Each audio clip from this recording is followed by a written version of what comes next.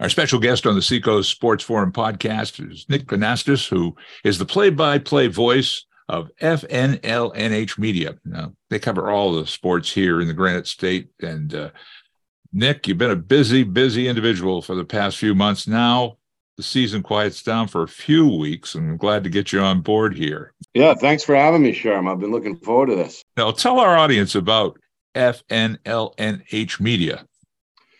Well, that's an acronym for Friday Night Lights New Hampshire. We're on YouTube. You can type in Friday Night Lights New Hampshire or FNLNH Media, and the results will be the same. We've got our archive broadcasts up from the last several years, and we cover football, basketball, lacrosse, the baseball championship tournaments as well. So we're all over the place. A good 9-10 months of the calendar year for sure. This is the little down period of the summer, but it won't be long before football camps open back up in August, and we're gearing back up again. It's rewarding work, though, Sherm, as you know. We're front and center for some of the biggest games in the state, all year round. So it's a very fortunate position, I think, to be in. Now, you and Steve Beals, you guys now, you started it with the idea of you want to cover as broad a base of sports, high school sports coverage as you can, right? Basically, there's a soft spot in my heart for football and basketball. There's a soft spot in Steve's heart for football and baseball. Both have been involved in either covering or coaching lacrosse as well in the spring. And our partnership with the New Hampshire Tomahawks goes back nearly a decade. So we'd like to, expand maybe a little bit more in the future, maybe do some soccer, maybe do a little bit, of hockey or whatever it be. But for right now, our three main sports, let's say, are football in the fall, basketball in the winter, and lacrosse in the spring. Well, you are a five-tool play-by-play announcer, no doubt about it. What's your favorite sport to call? I would say, they all bring something different to the table, I think. My first love, let's say, was basketball, for sure. Football being a close second, but again, over the years, I've, developed I don't know about passion, but let's say I've developed certainly a strong interest in lacrosse. I've seen my fair share of baseball and then some. I've called minor league games. I've called college games, called obviously high school. But yeah, for me, you kind of dance with the girl you brought to the dance, right? That's the old saying. And with me, basketball is always held an original spot in my heart for sure. So if you're going to make me pick one, I suppose it would be basketball. Dovetails into my next question, which is, I get this from kids all the time, high school kids in particular, that are thinking about going to college and getting into the media business, broadcasting business. What's your best advice for the guy or gal that wants to get involved with play-by-play? Well, you've got to understand that it's a labor of love for sure. Mm-hmm. There's a lot of hours tied up in it. Nobody's an overnight success. You've got to pay your dues and get your reps.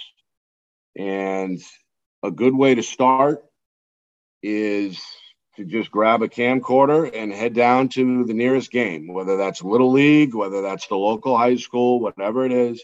Find a shady spot in the stands and just go at it.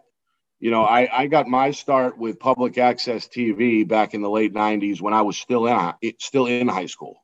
Mm-hmm. So the opportunities are there, again, whether it's public access, but now with the internet, now with technology, it's easier than ever to go ahead and get your start. And you can slowly, build a following if that's, what you're looking to do, get your name out there. But in terms of the craft itself, in terms of getting yourself to be a quote unquote play-by-play broadcaster, it's all about reps. And again, it doesn't matter the level of competition. And frankly, it doesn't matter how good you are right out of the box. It's about doing it, and then doing it again. Right. Get the reps, get better, and then see where things take you.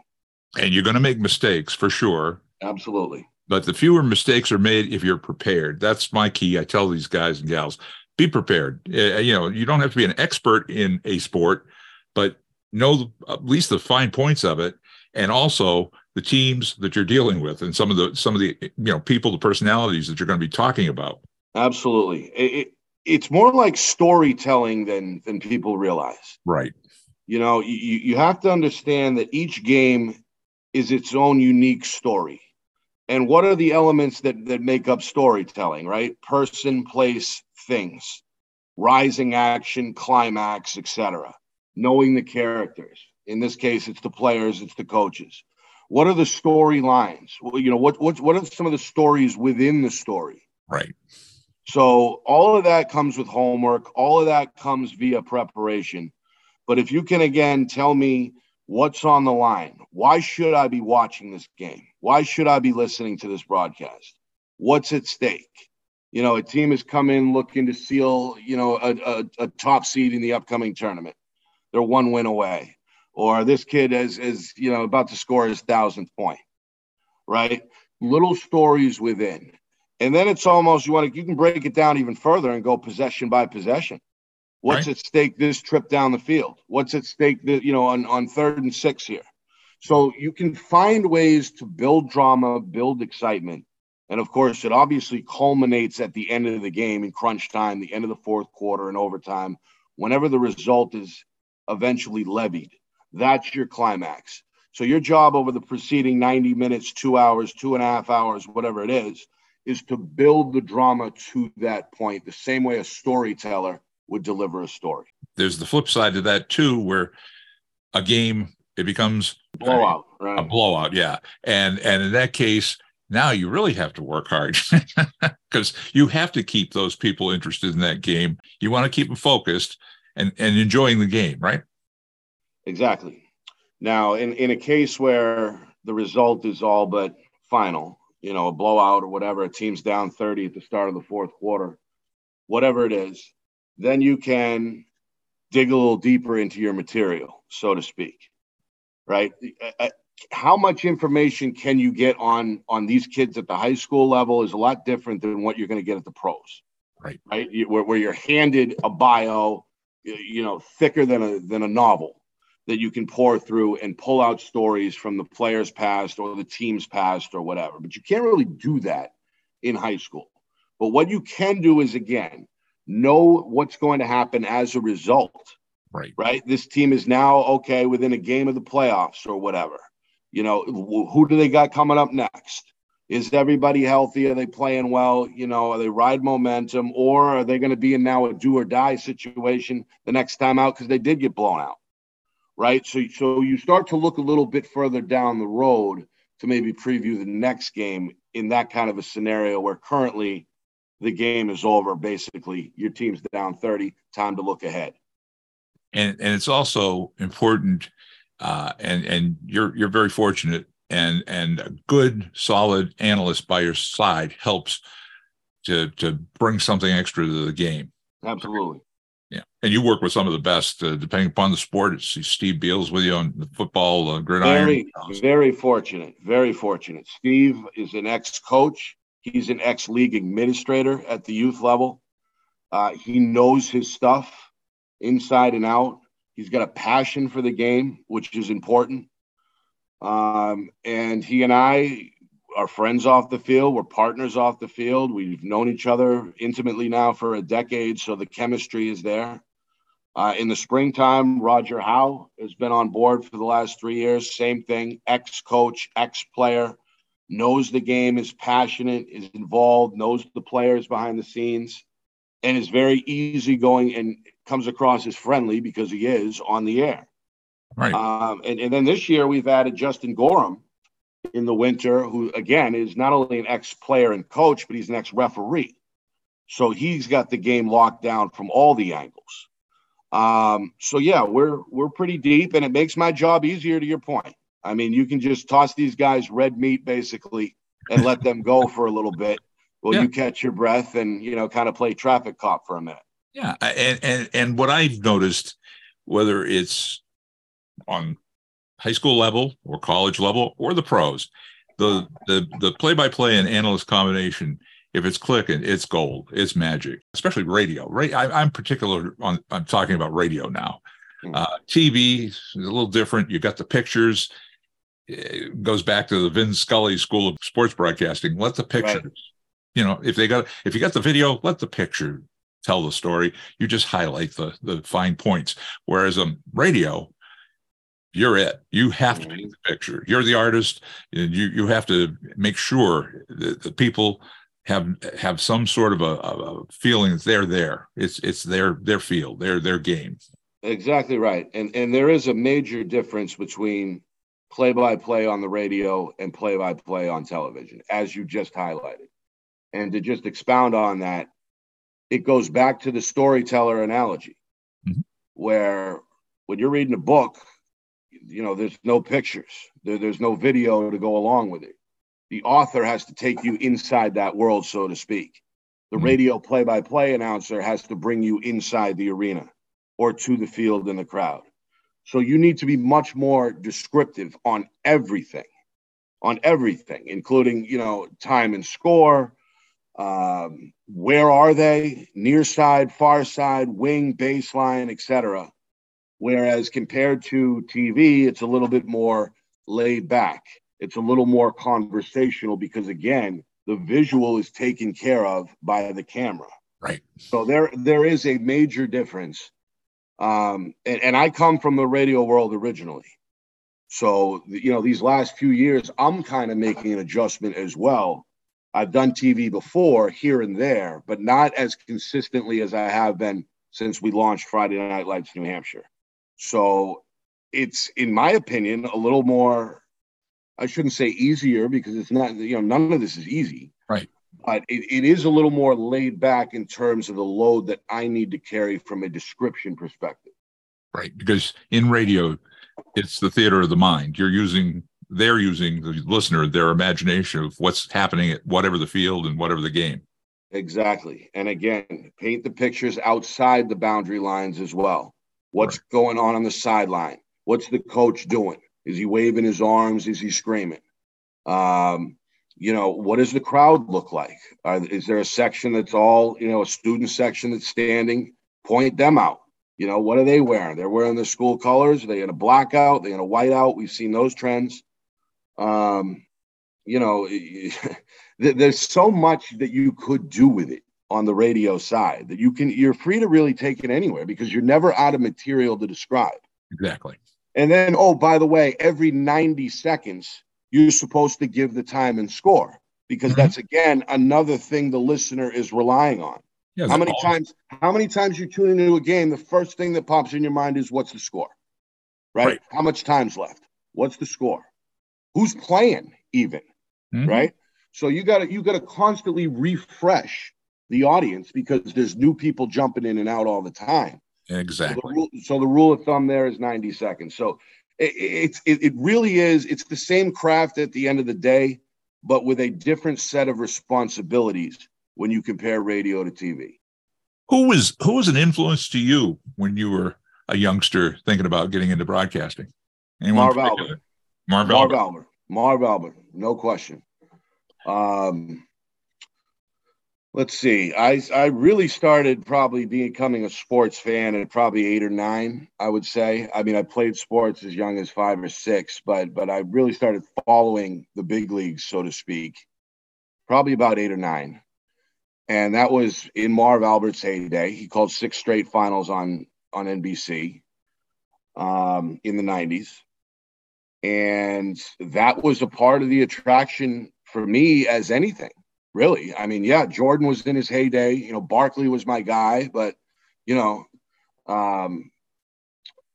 knew it was a big game when Marv was there. Yeah. And frankly, I think he's the best ever. I mean, I know he's on at least the short list, but as far as basketball, there's no comparison, but he's one of the best ever, period. And he's a 5-tool guy as well. He could call anything. He did Ranger games. People forget that he did Ranger games. He did Monday Night Football on the radio. He was everywhere. But his style, I think, again, just the way he would deliver things would be dramatic. Yeah. Where he'd take those mid-sentence pauses and, maybe finish the sentence with one word about 3-4 seconds later. He knew how to keep people hanging. He had the voice. He had he was it. Right. And to me, as an impressionable kid, at first everybody thinks they're going to the NBA, right? Every third grader in the country thinks they're going to end up in the NBA. So once I got to, let's say, junior high, I started, figuring out that probably wasn't going to happen. So the next best thing was, okay, either you're going to be a coach or you're going to be an announcer. So, it's a lot easier to be an announcer than a coach, I think. Oh, yeah. So that was the road for me from junior high on. And, here we are 25, 30 years later, whatever it is, living the dream, so to speak. You did the time, you put the effort into it. You went to school and then started in high school doing something? Yeah, I did 3 years of football in high school. Mm-hmm. I called my first game the day after my 16th birthday at BCTV. Wow. Yep. Oh, yeah. Bill Jennings, who's the station manager now, was around back then. He's been absolutely a mentor to me in a lot of ways over the years. And he's still doing a bang-up job over there. But, yeah, I got my start in high school. I played varsity basketball, so I couldn't do it in the winter. But I would do all those football games. And this was back before it was digital. So then I'd go back and cut it. I'd cut it with the dual VCRs in the station, put the graphics up, et cetera, and then it would run the day after that. I had a crew with me. My friend did color, a couple of color guys, depending on the year.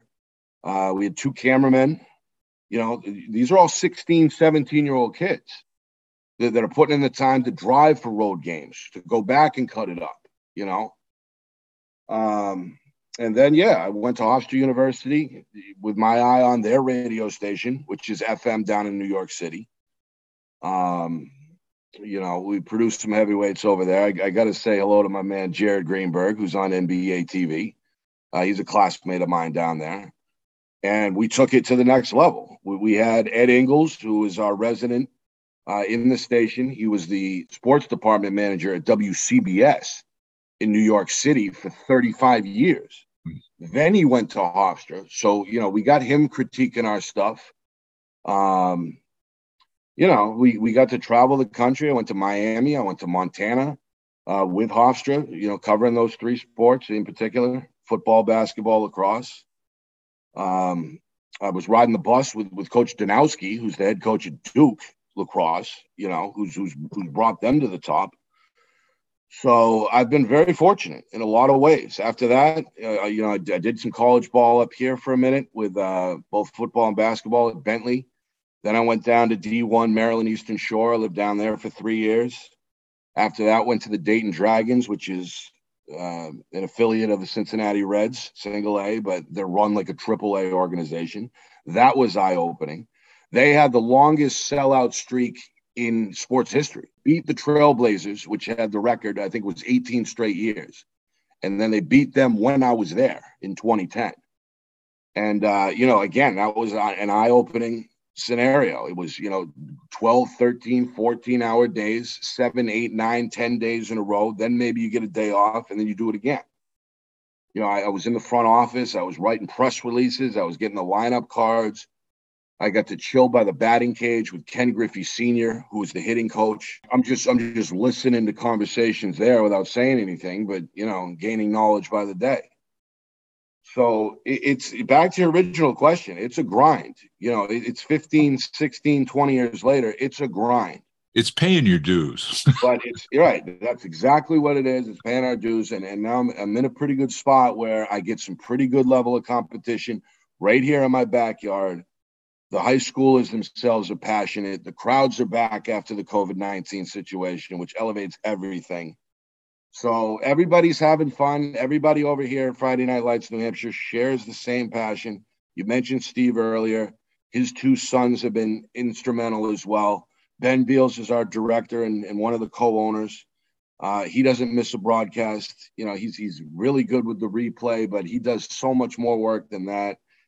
And then and Matt Beals is, he's down in D.C. getting a law degree, taking trains up on the weekend to film the games for us over the weekend, to jump in as the second cameraman for a couple of games, then to go back down and do it again the next week.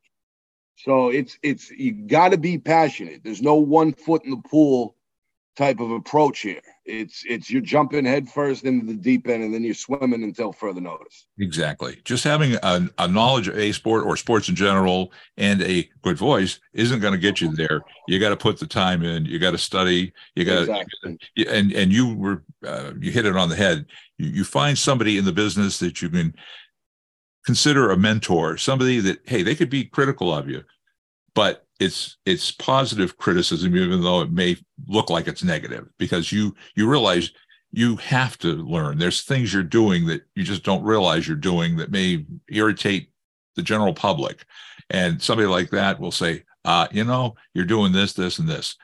Try this. And hey, you know what? It usually works. Yeah, you're exactly right. I mentioned Ed Ingles earlier. I need to mention John Chalesnik as well. He runs STAA.com, the Sportscasters Talent Agency of America. And what he does is basically he finds young broadcasters jobs for a fee, of course, but it's a reasonable monthly, subscription type of thing. But basically every radio and TV job in America is posted immediately. And your stuff could potentially be put right in front of them. So he's done a great job over the last 15, 16, 20 years, whatever it's done, of kind of organizing our profession, organizing it and allowing young professionals just entering to not only get jobs, but to get better. Right. And I was fortunate, again, roll of the dice, to get in with him on day one. So I was one of his first clients. And we had spent hours over the phone listening to my stuff. Hours. He would critique it down to the bone. He'd give me praise too, here and there, but for the most part, he's pointing out, ways I can improve. Constructive criticism. Exactly. And now I'm to a point where I can kind of critique my own stuff. Mm-hmm. You know what I mean? Listen back. You know the rules. You know where you're slipping up now at this point. And it's important to do that. So there's always something to be worked on. There's always something that can get better. And the advice is, again, if you can find somebody that can critique your stuff early, even if it's, a friend or, not necessarily somebody who's a quote unquote expert, just your average listener. Start with your mother. My mother critiques my stuff still, listens to every broadcast, and on occasion she'll point something out. So have somebody in your corner, whether they're a trained ear or not, and then listen for your own stuff eventually, and you'll get better. And again, if you're looking for tips, there's ways to get better just doing your everyday routine, like driving. Mm-hmm. Okay, announce traffic out loud. Sure. Right? There's nobody in the car with you. Roll up the windows and go ahead and announce traffic. This is no joke. Now, years ago, about 5 years ago, before podcasting really took off, I was thinking about doing a podcast even back then. And I worked for the post office, so I had a full-time job. I really didn't have the time to do it. So this one customer came in and she said, "Have you ever listened to this podcast?" She named it off. And I said, "No." But she said, "Try it. Listen to it." The guy was actually doing this podcast driving to work in somewhere down in Texas. I think it was Dallas or Houston, one of the big cities in Texas. Wow. And he had it set up so he was talking basically to himself while he's driving. And once in a while, somebody cut him off in traffic and he'd respond or react. But what I thought was great, he was doing live ads for his business, the businesses that were supporting him, his podcast, and he didn't miss a beat on those. Wow. And then finally, the thing became so successful, he gave up that driving to work. I think he was a computer guy, in the IT or something. And he gave that up and just went and did the podcast full time. And he's thousands of episodes later, he's a big success in it. So it can happen. But, there again, he put the effort into it. He found a niche and bang, the rest is history. Exactly. And again, we're in an age now where we have more options than ever. Right. It's very easy to set up a studio now, right in your house. It's very easy to record video. Maybe not, go full stream, four cameras live from the middle of the woods type of thing, but you can at least get something on these phones. Exactly. Everybody's got a phone now. Right. Everybody can start a website. Everybody's got their own brand, right? That can be built upon in the social media world. Yeah. And that in itself is an opportunity for broadcasters. You have to find something that's going to attract a part of an audience, if not a big audience, and eventually it grows. That's what you hope for. So right. No, I agree. I think you need to identify a demographic that you want to pursue, target. Right. You have to know a target audience. Exactly. I think, and you're right. If you go with let's just talk about what everyone else is talking about. Well, then you get lost in the shuffle with everyone else. Right. Whereas again, if like you're saying, have a plan, know your audience, know your demographic, know who the target is, so to speak. Right. Then you'll have a much better chance of getting that thing off the ground. It's important in the profession and in life in general to be with yourself, be comfortable in your own skin, believe in yourself, be confident, don't compromise, and be yourself, be original. Exactly. That's when people are attracted to you. If that's what you're worried about. Right. You learn that in junior high, you learn that in high school, hopefully. So that by the time you are an adult, you are comfortable with yourself, and don't follow the trends, because trends are just that. They're trends. They change up. Exactly. So be yourself, be true to yourself, and you'll go a lot further. The way to look at it is, if in your case, in the play-by-play booth or in the radio booth with yours truly, if you were stuck by yourself, can you do it by yourself? And the answer is, if you're a pro, yes, you can. And that's the big thing. Being prepared, going back to what we were saying way back in the conversation, just, be prepared, because things happen, and those are the guys that succeed in the business. Yeah. And again, just if you can understand the structure, right? Back to storytelling again, the storytelling structure. If you can figure that out and combine it with all the other things we said about description, about time and score, the immediate action that needs to be addressed, then you're going to be just fine. You're not going to run out of things to talk about.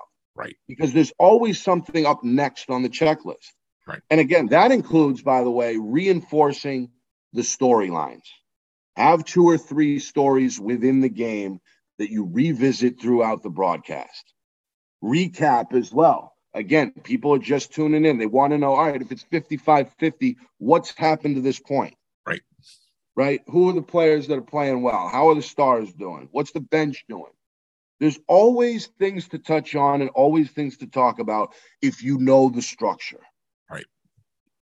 And quality over quantity. That's the other thing. That's the way I look at it. I want somebody that's giving me good stuff, not just blathering on, Right. That is true as well. I think, again, that's more of a concern, I would say, for the color guy, because that's the other half of this coin that we haven't delved into. Is the color guy's role is to, like you said earlier, it's usually an ex-coach or an ex-player, somebody who knows the game, somebody who can break down the game, somebody who can fill in exactly that color between the lines. The play-by-play guy is more, okay, we're going left, then we're going right. Then we're going to go up, then we're going to go back left, and then we're going to take a right. Whereas, okay, well, why are we doing that? What happened for us to take the left? I had to take a left because I got cut off by the car in front of me, Mm-hmm. Well, the guy threw a key block that, the left guard just cleared the whole hole out, blew the hole open, So there is a different set of requirements for the two positions. They are different, but when they, like you said, are clicking and there's chemistry, there's nothing like it. Golden. Before I let you go, I want to just take a quick run down the pro sports with you and just get your take on, we just concluded the NBA season. Denver winning their first title. The Nuggets, I don't think they surprised anybody because they were a dominant team all season. The first story is the Joker. The Joker has now solidified his place. Right. I mean, he was a Hall of Famer first because of the two MVPs, the two regular season MVPs. But what was missing, obviously, was the ring. And he dominated. He dominated. So that is number one. The number one takeaway is the Joker has now solidified his place. Number two, I would say you got to take a look at what the Miami, what's going on with Miami, and how they've been quietly taking care of business in the postseason, not just this year, but really, 3 of the last 4 years they're in the East Finals, right? Quietly, Spoelstra's got them competing. They're not that good of a team on paper, right? Right? Yeah, you got a star there in Butler. You got a defensive hustler in the middle, an undersized center that helps you out, and you got shooters. And somehow they knock out they knock out Milwaukee. They take care of a good Knicks, an athletic Knicks team, and then they outlast the Celtics. That's pretty good sustained success. And the fact that, again, Spoelstra's been doing it now. He's been to 6 finals. I don't know how many East finals. They don't get enough attention and enough love, frankly. And yes, they'll get some respect following this, making there as an 8th seed, just the second team to do so. But I hope people pay more attention to them moving forward, because they are run very well from Pat Riley all the way down. And then we'll see about the Celtics locally. I mean, I know a lot of people were saying blow it up, and the Brown contract situation is going to be something to deal with. But let's not hit the panic button either. Right. Let's not hit the panic button. It takes a long time to build up a core that good. You don't just blow it up out of frustration. So I think Celtics fans in general should just take a breath, right? Realize that, hey, you got a pretty good run again out of these guys. Enjoy it. And there's no reason to think it can't happen again next year. Well, talk about upsets. The Bruins having a record season for wins and goals, and then to kind of lay an egg in the Stanley Cup playoffs, Butch Cassidy gets let go as the coach of the team last year. He takes over the Las Vegas Golden Knights, and he takes them to the Stanley Cup. I think he deserved a little better when he was here. I don't think he was appreciated, and I think he showed his value. He obviously showed his value with what happened.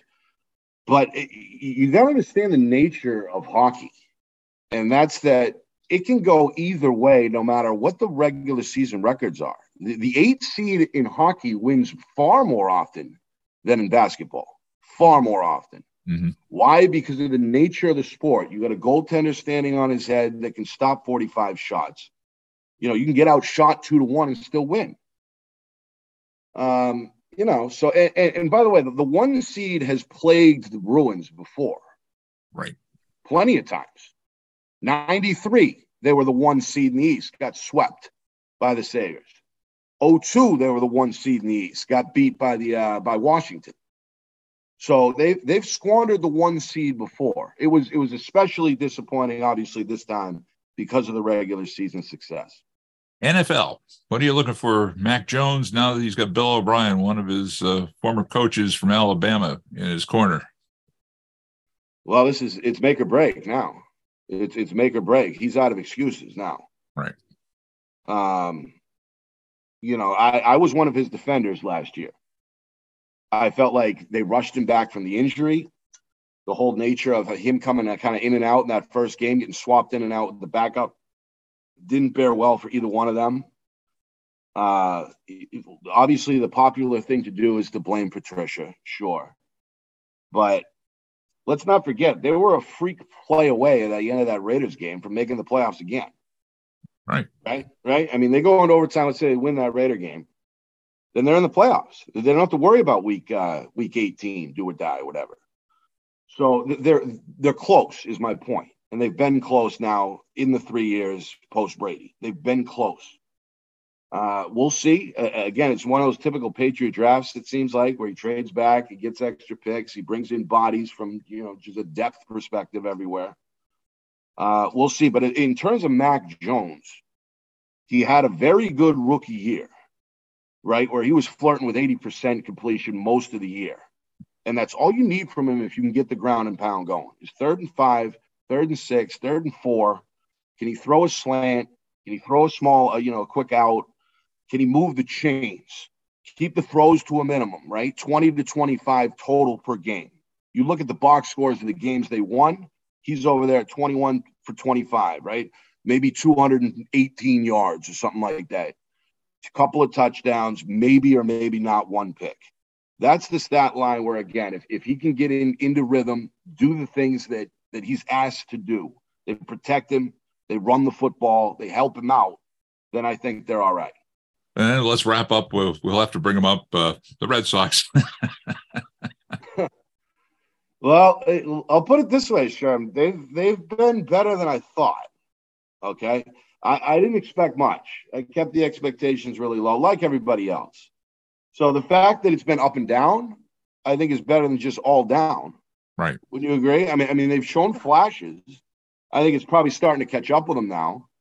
But, they're still beating teams, and they're hanging in there. And you want to talk about deep divisions. The AL East, wow. Yeah. Again, I mean, the Orioles are for real. The Jays are again better, but, who knows how long they last. But Tampa Bay. Right. Tampa Bay is real. Tampa is absolutely for real. And meanwhile, the Yankees are trying to tread water as well. So they're trying to hang in there. And the other, we'll wrap up with the thoughts on all the changes that Major League Baseball made, pitch clock and all the bases extended and all that jazz. Anything that seeing as a positive or a negative? I was in favor of anything to speed up the time of the game. So I think the jury is still out with that. I don't know exactly what the numbers are. I heard early that it was helping a little bit, shaving, 15, 20 minutes or whatever it is. So anything to speed it up, I'm for. We'll just put it that way. I'm glad we had the time finally to get together and do this because, I know you're busy. You've always got something going on during the regular season. So, I'd like to have you back at some point and just absolutely maybe talk about the upcoming season. So when you and Steve and the gang at FNLNH get together, how do you figure what matchup you're going to cover? Well, that's a whole different conversation. That's a behind the closed doors conversation for sure. Usually it breaks down. Well, I would say this. Usually it's obvious. Actually, usually it's obvious. Usually the big game is obvious. Mm-hmm. Usually, maybe not earlier in the season, but later in the season, the records drive it. For the most part. Right. If there's two juicy ones at the same time, then that's when we shut the door and we make our cases, right? Well, you know what? We'll have Steve come on with you maybe as we get closer to the season, so we can talk nuts and bolts of how you guys do the programming. And I would say that really from the big picture is though we want to get into Southern New Hampshire and on the Seacoast. Right. That's our backyard. Is kind of the Route 93, Route 3 corridor, mm-hmm. where most of the Division I and Division II schools are located. And the athletic directors have been more than friendly with us. We appreciate all the work they do for us. They seem to appreciate what we do. So it's been a good working relationship with, the 20, 25, 30 ADs or whatever it is, where we've been able to go. We like to touch on as many of those markets, so to speak, as we can. But at the same time, we do have one eye towards, what's the biggest game of the week? What's the true game of the week? Right. Exactly. I definitely wanted to have you come on, and any youngster out there who's thinking about doing play-by-play, you heard it from a pro today, how to do it. And for the 2-minute drill, I just want to congratulate again all the student athletes who put all their efforts out on the field, the court, the rink, or the track. for a great 2023 sports season. And to the graduating seniors, good luck in your college sports careers. Now, don't forget, if you're enjoying the Seacoast Sports Forum podcast, pass the word. We're on all the major podcast platforms. And if you'd like to send us an email or an idea for a future show, seacoastsportsforum@yahoo.com. So on behalf of our special guest, Nick Anastos from FNLNH Media, I am Sherm Chester, inviting you to join us for the next edition of the Seacoast Sports Forum podcast.